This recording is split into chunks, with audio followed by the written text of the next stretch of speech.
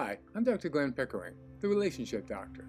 Welcome to the second episode of the We Don't Communicate series. In the first episode, last week, I said that there are 5 things that we commonly do that can eventually lead the two of us to quit communicating. The first was the thing that I call not hearing the truth.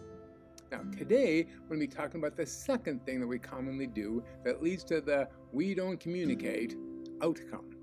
That is, we think that acknowledging our 50% of the problem means that somehow we're the bad one.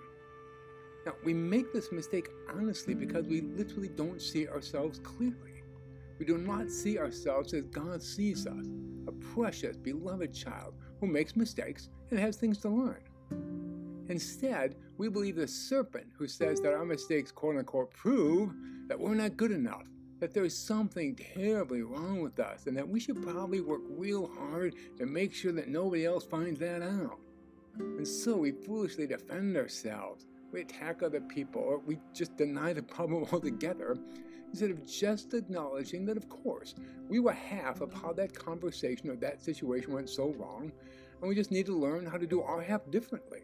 That's it.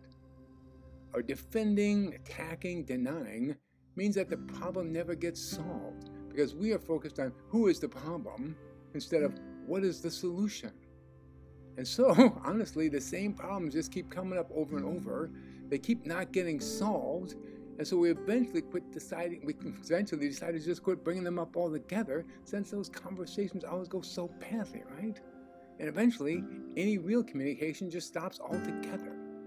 No, here's the trick. But the problems don't stop just because we've quit talking about them, right? They continue to grow and fester. Eventually, they honestly just take over the relationship. And as a result, the relationship dies altogether. Now, in every relationship that ends, please understand this, ends because of unresolved conflict. I'm going to tell it to you again because it's so important. Every relationship that ends because of unresolved conflict. All because one or both of us forgot who we were. We believed the serpent instead of God, and believed that we had to protect ourselves against the truth. But honestly, it's crazy. The truth is just the truth. We all have lots of things to learn in this lifetime, right? Those things are all going to come up in our relationships at some point, right? And when, not if, they do, the smart thing is to simply learn the things we need to learn from making those mistakes. But if we're not willing to believe the truth about who we are in Christ and about the things we need to learn, then we can't even acknowledge our half of the problem. We can't admit that we have a log in our own eye, so we focus on the speck in their eye instead, which leads to all kinds of you language. You never, you always, it's your fault, why don't you ever, if you were just... And boy, if there's one thing I've learned in 40 years of doing this work, it's that you is an inflammatory word. You want to start a fire verbally? Just start a sentence with the word you and see what happens. All right. Either or thinking, this assumption that every problem is either all your fault, blame, or all my fault, shame, is literally childish. It's literally a leftover from our childhood when our childish brain could only see 2 possibilities. Now, but honestly, as adults, we have to be able to do better than that, right?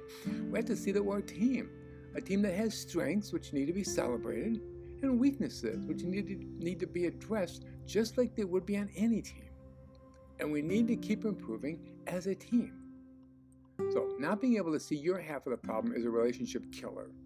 But so is taking all the blame for the problem because both approaches prevent us from actually being a team. The truth is, when we have a problem, we need to get better, and we can get better.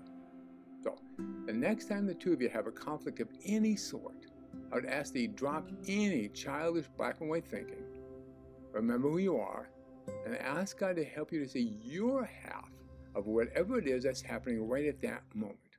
And of course, I will want to hear from you about how that goes, right? Your willingness to share your experiences with these strategies is super important to me and very helpful to everybody in the community.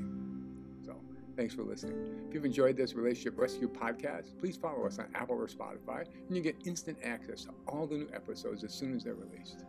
And remember, anytime that you have a specific question for me or a topic that you'd like me to cover on the show, you can send me an email at glenn@drglennpickering.com. I look forward to hearing from you. You take care.